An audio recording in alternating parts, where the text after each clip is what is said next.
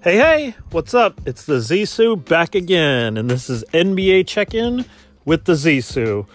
Hey everyone, it's time for the trade deadline NBA Check-In special. Also going to cover a little bit about the NBA All-Star Game, who's playing. Turns out, just as I recorded this, Giannis and LeBron made the picks for their team, so we'll get into that. But we got to kick it off with the trade deadline, especially because it involves a couple of big trades for my team, the Warriors. Maybe the trade of trade deadline was the Warriors sending D'Angelo Russell as well as Jacob Evans and Mario Spellman to the Timberwolves, and the Warriors get back Andrew Wiggins and a 2021 top 3 protected first round pick and a 2021 second round pick. So yeah, I mean, it is what it is. For me, I kind of wish we would have held on to D'Angelo Russell. I was hoping they wouldn't make this trade. At the very least, see what's there this summer. If not, I honestly, I would have loved to see how it would have worked with him and Steph and Clay and all on the floor. We got a little bit of Steph and D'Lo to start the season, but not very long before Steph went out, so... Yeah, that being said, Andrew Wiggins, former number 1 pick overall, he's never really lived up to the hype, but now I'm wondering, maybe is this a good chance for him to resurrect his career, especially without the pressure on him? He's coming to this Warriors system that's known, for developing players and teamwork, and maybe this is a great place for him to really thrive in that 3-4 role instead of the 1-2 role that he was looked to provide in Minnesota. So he'll definitely be counted on for scoring as we wind down this current season. I mean, that's obviously what we pretty much gave away 3 of our biggest scorers in D'Angelo Russell, and then I'll talk a minute about the next one. But yeah, we got rid of Alex Burks and Glenn Robinson III too. So, as far as the rest of the season, it's going to be on Wiggins to probably put up some real big numbers if we're going to contend in any games coming down the stretch. But that being said, we're pretty much locked in, headed towards the best odds in the draft, which may not get us that number 1 pick, but I think it can almost guarantee you a top 3 pick, which should be interesting. And it'll also be interesting to see if the Warriors plan to hold that or move Wiggins plus picks to flip again. But that being said, I feel like D'Angelo Russell was a lot more valuable of a piece. You could have flipped him and the pick going forward into something a whole lot better. So I don't know. We'll see. It could work out, but right now it is what it is. But that's definitely is the biggest move of the trade deadline. The other one that involved the Warriors was, as I mentioned, the Glenn Robinson III and Alec Burks go to the 76ers. We got 3 second-round picks for them, so sad to see them go, but they are on 1-year deals, and I hear already the rumor is that Glenn Robinson III could be back next year. I guess he really got along with the Warriors coaching staff. Personally, I would like to see Burks back. He's the guy that really stood out to me this season, maybe even, honestly, even more than D'Angelo Russell. D'Angelo Russell would put up the numbers, but so would Burks, and he was also very efficient.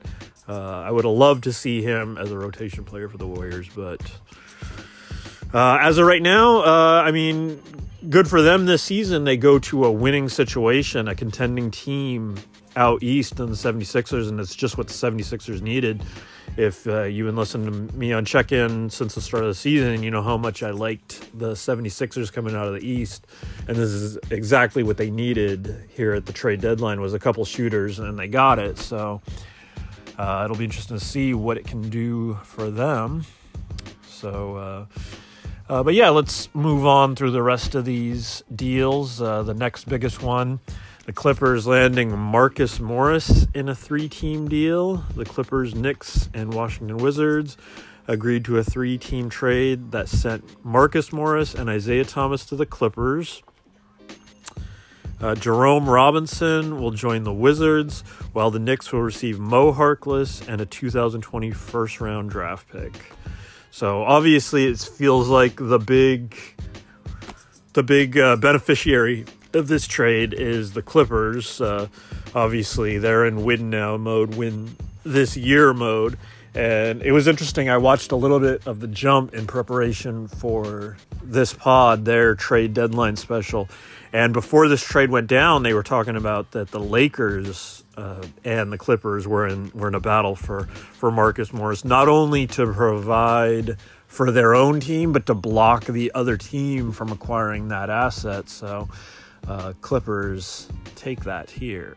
So we'll see if that helps them get done this season.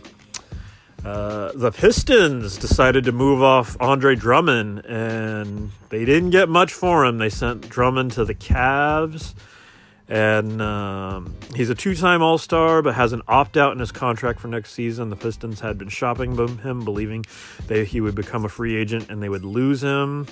Sources say they get John Henson, Brandon Knight, and a second-round draft pick in 2023. The interesting thing on this was that Drummond then went on social and was, he said he felt a little blindsided and that, little no loyalty in business, but obviously he loves the fans he's leaving behind in Detroit. So,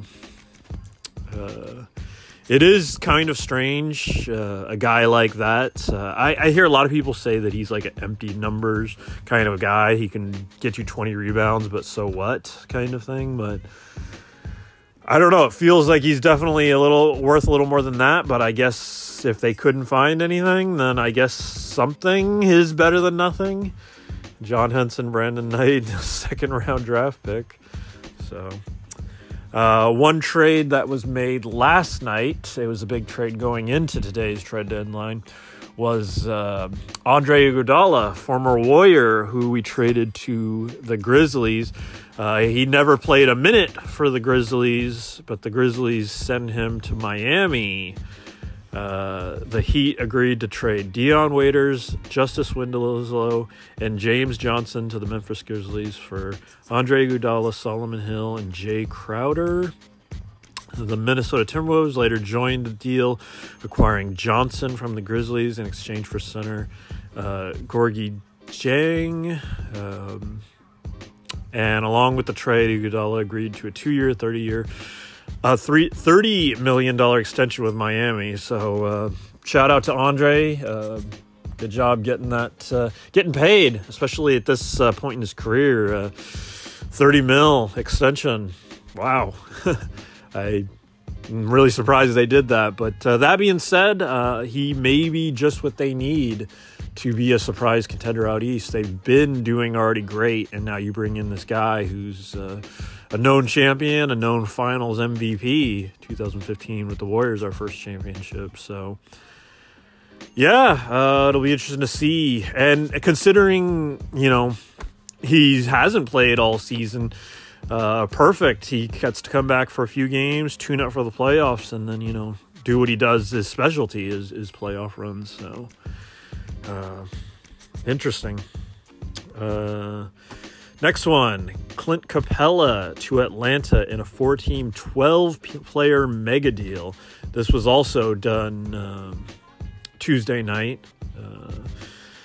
The Rockets acquired Robert Covington and traded Clint Capella to the Hawks. One of the most expansive trades in 20 years saw the Timberwolves acquire 2 first-round picks, including Houston's 2020 pick, which they moved to Denver for guard Malik Beasley and forward Juan Hernan Gomez. So lots going on there, but obviously the big pieces are Covington and Covington going to the Rockets and Capella to the Hawks is the big part here. And then pretty much from there, we got a lot of small trades. 76ers traded James Ennis to the Magic for a second-round pick. The Hawks acquired Skal Labissiere in a deal with the Blazers. Rockets swapped Jordan Bell, old ex-Warrior, for Grizzlies' Bruno Caboclo. Clippers deal Derek Walton Jr. and get cash from the Hawks. Grizzlies send James Johnson to the Wolves for Gorgui Dieng. Mentioned that earlier. Kings acquire Jabari Parker and Alex Len and swap for Dwayne Dedmon. Goes back to the Hawks. That's kind of funny because that's where he was before.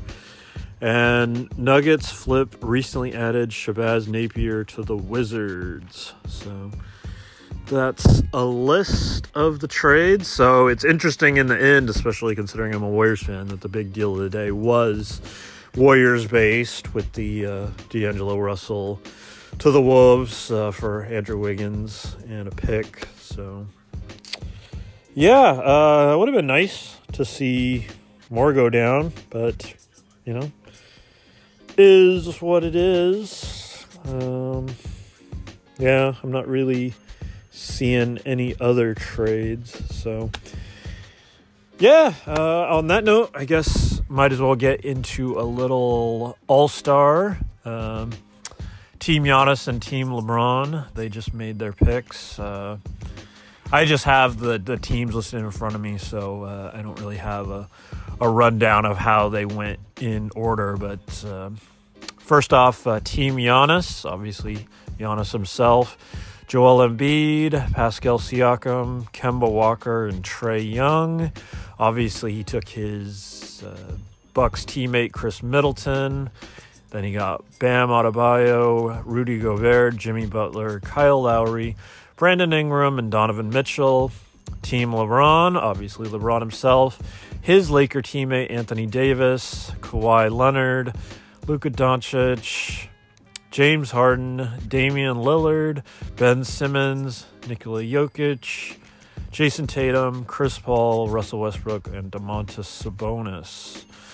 So, on paper, obviously, you know, it is an all-star game. It is an exhibition. It feels pretty even. The interesting thing this year is, if you haven't heard, is they've reformatted the way the all-star game is going to work. And they're going to have almost a series of mini games. So they're going to play the first quarter, and the winner of the first quarter, their choice of charity wins, and then 0-0 for the second quarter. And at halftime, the winner of the second quarter, their choice of charity, the same thing for the third. And then for the fourth quarter, they're going to take like the combined scores there, and then the leading team score plus 24 to honor Kobe Bryant. That will be the target goal.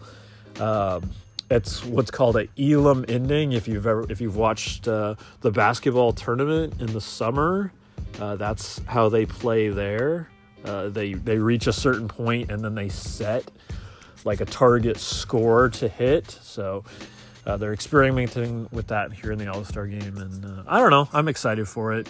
I know some people say like, "What are you doing? Why are you doing that?" But you know, you're looking for some way to shake it up, and I think this actually does, you know, help the competitiveness for sure. You want to win each quarter for your team, so I'm definitely looking forward to that. So I did also want to mention who's in the other parts of All-Star Weekend. I gotta pull it up here real quick.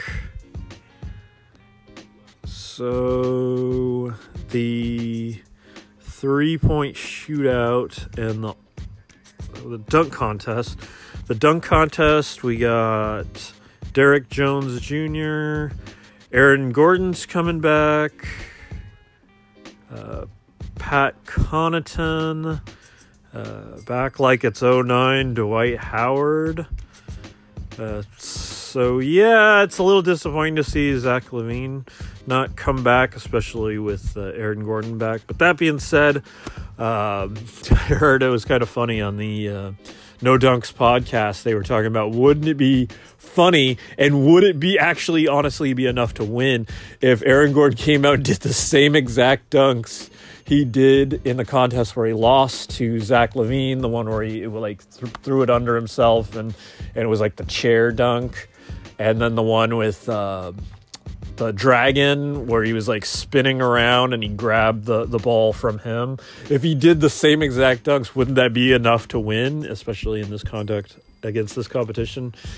I don't know. It'd be interesting to see, but that's my pick. I think he would definitely wants to get right. It'll be interesting to see what Dwight does after all these years.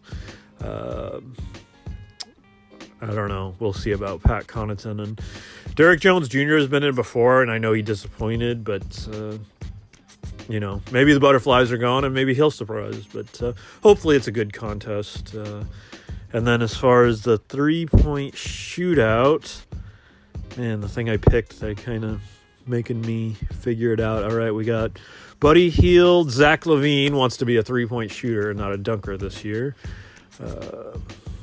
Devontae Graham, Joe Harris, Davis Bertans, Trae Young, Damian Lillard, and Duncan Robinson? The Heat? Okay. All right.